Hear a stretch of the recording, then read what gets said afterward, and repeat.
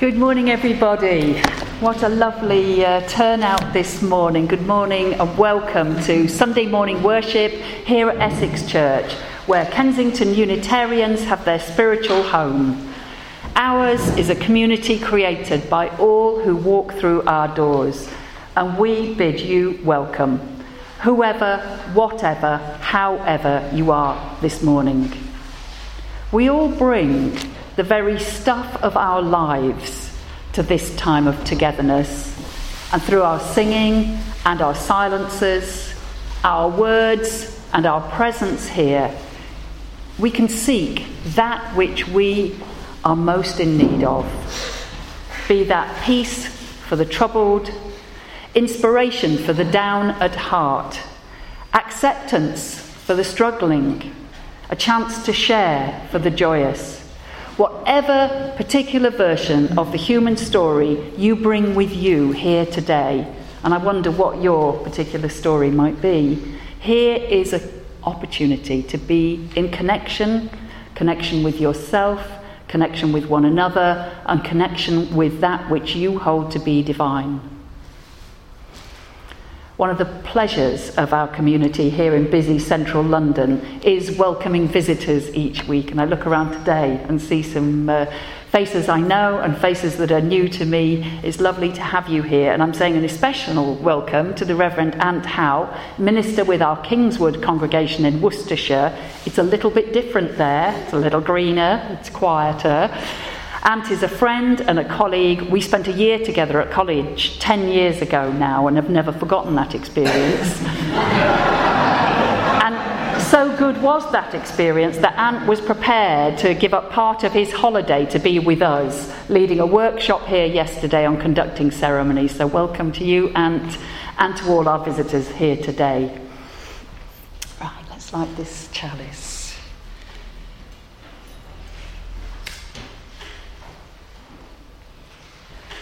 You perhaps remember that saying of the Buddhas that even though we were to use this candle flame to light 1,000 other candles, this one small flame would still not be diminished in the slightest. And so we light this chalice each week to connect us with Unitarian and Universalist communities around the world. May its small flame of freedom burn brightly in all our hearts this morning and remind us of the blessing that is sharing what we have with others. And let's take those thoughts and feelings into a time of prayer now.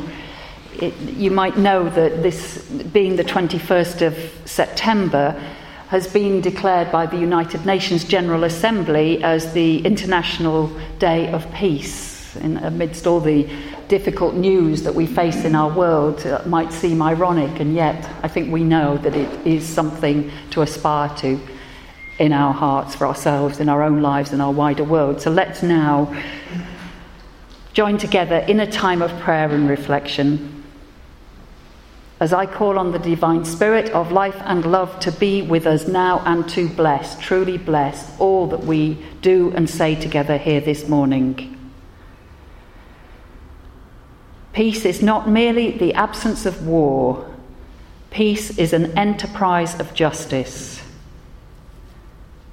And so may we always remember that peace begins with us and the way we choose to live our lives. Let us ask ourselves, what more can I do to recognise the dignity of all people? What more can I do to hear the voices of those who are impoverished and marginalised?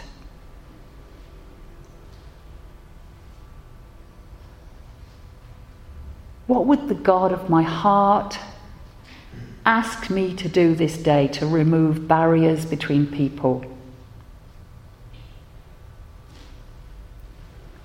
How can we use the earth's resources wisely?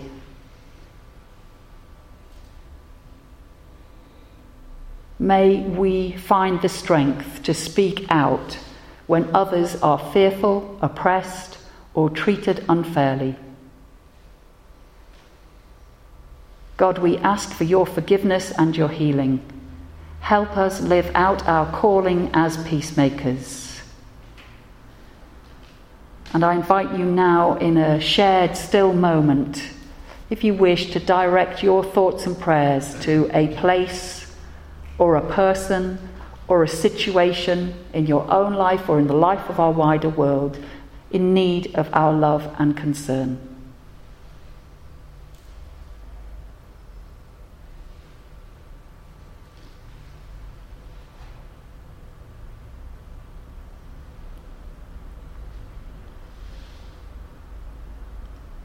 And may we have the courage and the strength to bring about change in life.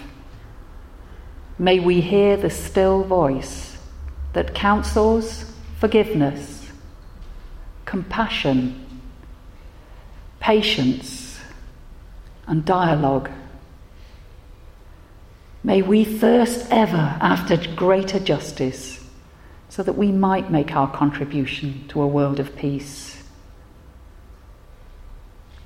And so may we act on behalf of peace this day and all days, beginning with our own lives and the lives of those around us, this day and all days. Amen. The story we're going to hear now is called Eating or Preaching, and it involves the Mullah Nasruddin that we like so much, the holy fool of Sufism. And it said that the local religious leader invited Nasruddin one night over for dinner. And Nasruddin had not eaten much that day. He was absolutely famished when he got there. He was eager to eat as soon as possible. After 2 hours, however, of erudite teaching, the religious leader had yet to offer Nasruddin any food whatsoever, not even any of those nice nibbles. And instead, this leader had spoken non-stop about a variety of in-depth religious topics. As Nasruddin grew more annoyed and more hungry with every passing minute, he finally interrupted the man and said, "May I ask you something?" "What?" the religious leader answered, eager to hear some religious question that would prompt him to continue talking. Well, I was just wondering," Nasruddin said, "did any of the people in these studies of yours ever eat?"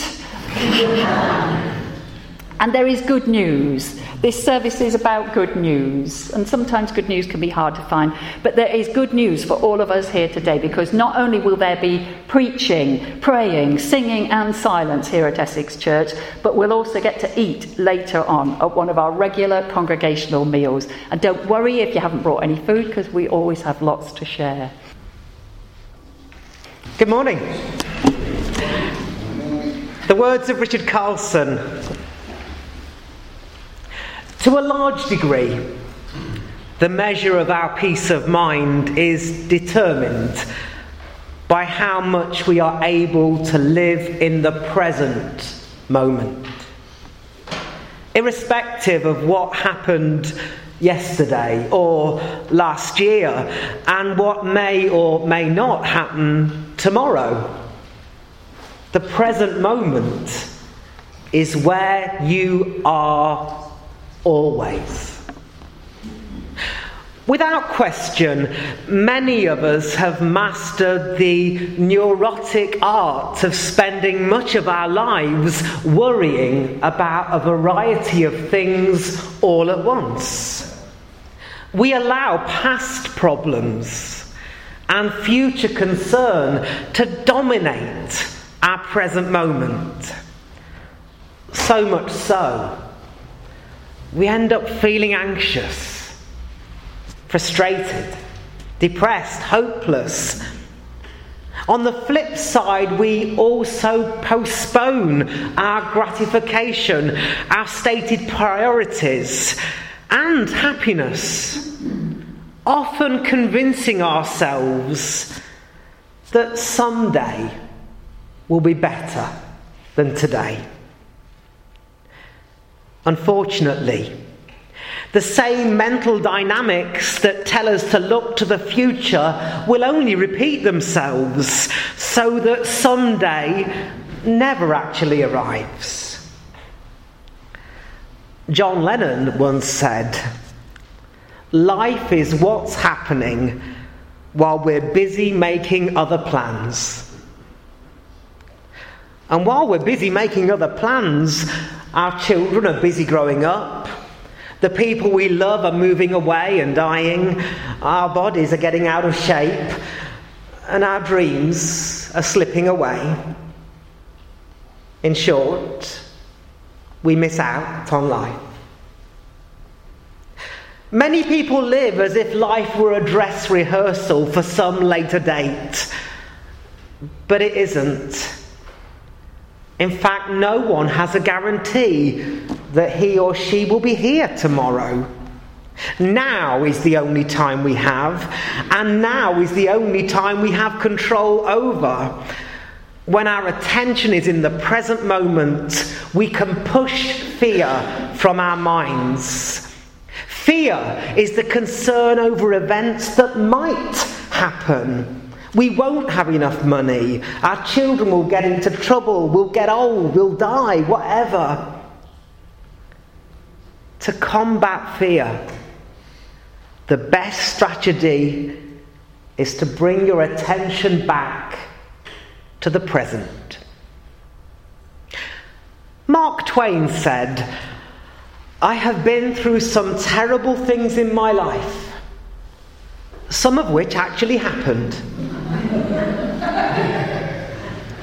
I don't think I can say it any better. Practice keeping your attention on the here and now, and your efforts will pay great dividends. So wrote Richard Carlson from his book, Don't Sweat the Small Stuff, and it's all small stuff. Friends, it's an absolute joy to be here, and I've come with greetings from my own congregation, Kingswood in Worcestershire. We've got a couple of members from Kingswood here today, but I think it was the cricket that drew them rather than me. We do worship a little differently at Kingswood, and it's great for me to join another congregation today. If you're ever up in the Midlands, be sure to come and see us.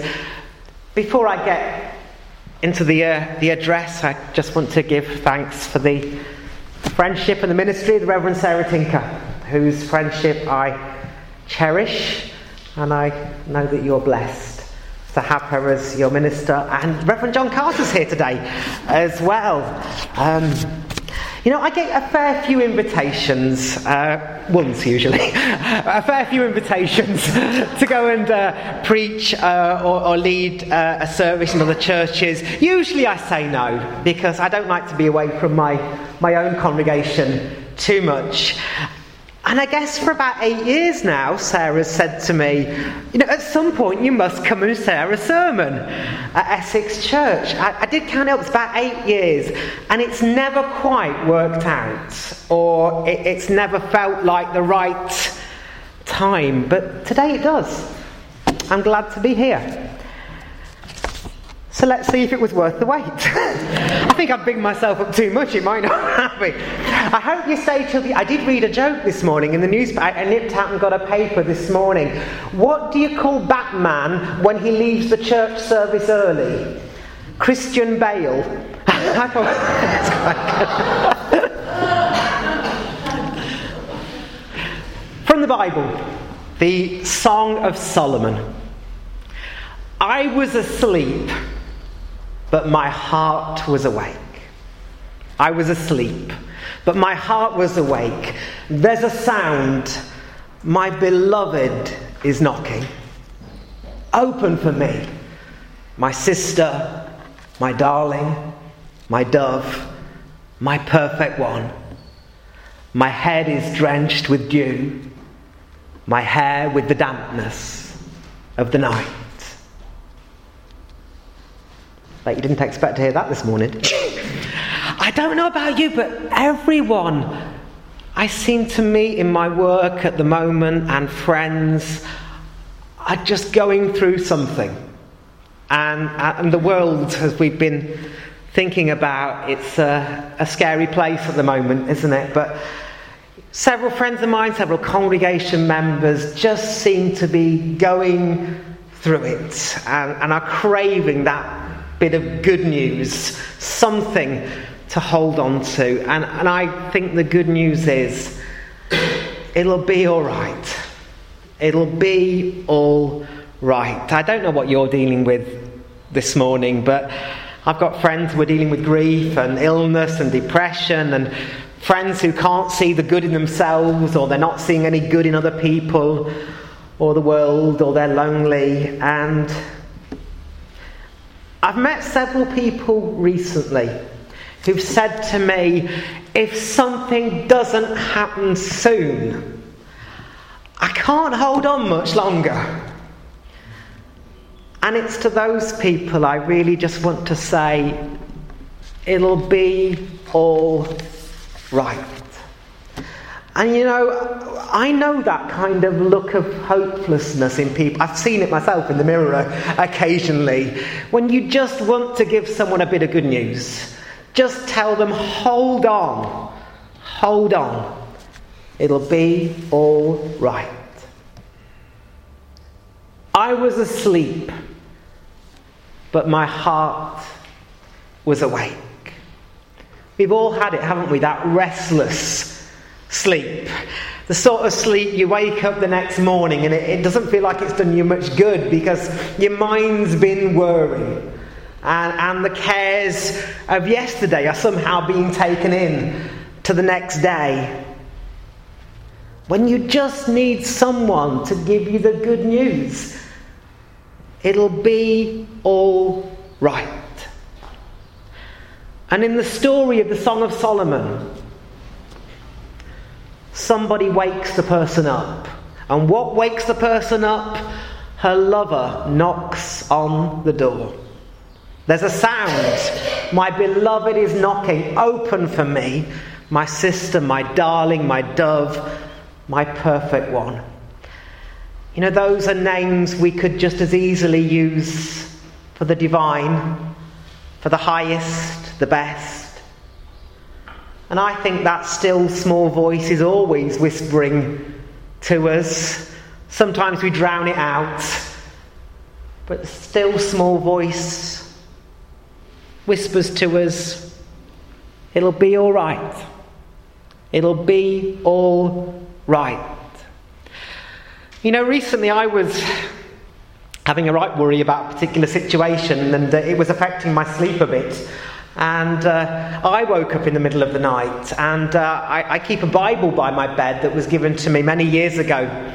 And when I can't sleep, I tend to turn to it, and I turn to the book of Psalms. I like the book of Psalms very much, and I started at Psalm 1, where it says that good people are like trees. I like that. Good people are like trees. They're planted right by the water, and they flourish and they prosper. And I thought that's a lovely image, but then we forget, don't we, that for many months of the year a tree looks lifeless, doesn't it? Because it has to endure the winter storms. It needs deep roots to survive. And each year, a tree has to go through that process of waking up and flourishing again. You know, in January each year, long before we see any buds or leaves, something's happening deep inside. Right in the middle of the winter storm, right in the middle of the cold and the dark, something happens inside which will end in the tree flourishing. It was asleep, but its heart was awake. You know, it might be easy for it not to bother, wouldn't it, each winter? But the call of life is something that gets to the very heart of you, doesn't it?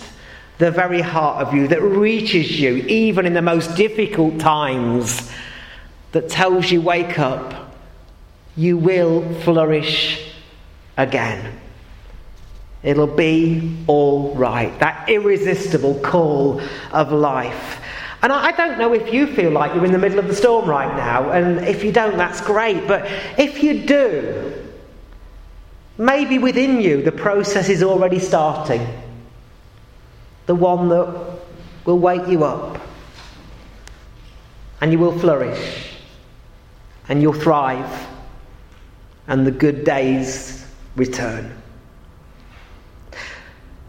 But it all starts, doesn't it, with the first tentative step. I guess the tree waking up during the middle of the winter, it's a risk. For me, that first step is doing something for others, even if I can't do something for myself.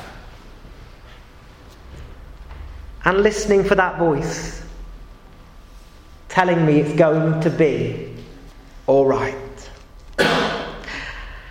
And I love the fact that the Bible compares us to trees.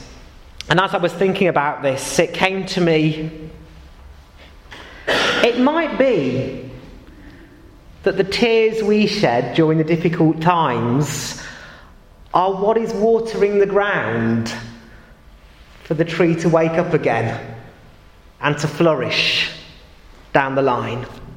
The tears we shed today may be feeding the ground to wake us up. Nothing is wasted. No experience is in vain. Does God send us bad times? Of course not. But there's nothing so bad that irresistible call of life cannot call us back again. It will be all right. And sometimes I feel like the most unqualified person in the world to be a minister, knowing what my faults are, and there are many, and knowing that sometimes things work in spite of me. And I love my work, and I try my best to follow where I think the Spirit leads. We get paid, don't we? And we're grateful for it. And both Sarah and I have lovely places to live. But it can be hard work. But there are privileges. I get to walk with people through their joy and their sorrow. I officiate at weddings, baptisms, funerals. I get to hold the hand of the bereaved. I get to help build community. And I get to come to places like this. It's an awesome privilege, and I wouldn't swap a minute of it. But really, to do what you're called to do what any of us are really called to do, to really be ourselves, involves depth, doesn't it? Deep roots. And knowing at the heart of us is the call of life that keeps us going through the difficult times, that assures us it will be all right. And I look back and think, the times that have been difficult for me, the tears I've shed, are what helped prepare me for what I'm doing now, far more than the academic training did.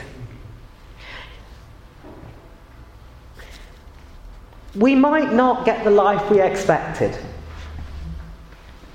but there's blessing to be found in the one we have. And I love my life. And maybe sometimes we all need that little nudge when we've overslept, telling us it's time to wake up. To hear that voice saying it's going to be all right, that calls us to love, to forgiveness, to healing, to transformation, and to growth. And perhaps one of the best things we can do for someone else is tell them it'll be all right. And not just tell them, but then to hold their hand and walk with them. Tell people you love them. You appreciate them. After 8 years of ministry at Kingswood, and I spent a few years as a layperson in charge before that in Manchester, and then my previous experience as a Pentecostal, I preached my first sermon when I was 15 years old. You think I'll be better at it by now? It'll be all right. It'll be all right. There's so much I still need to learn. But of this I am sure.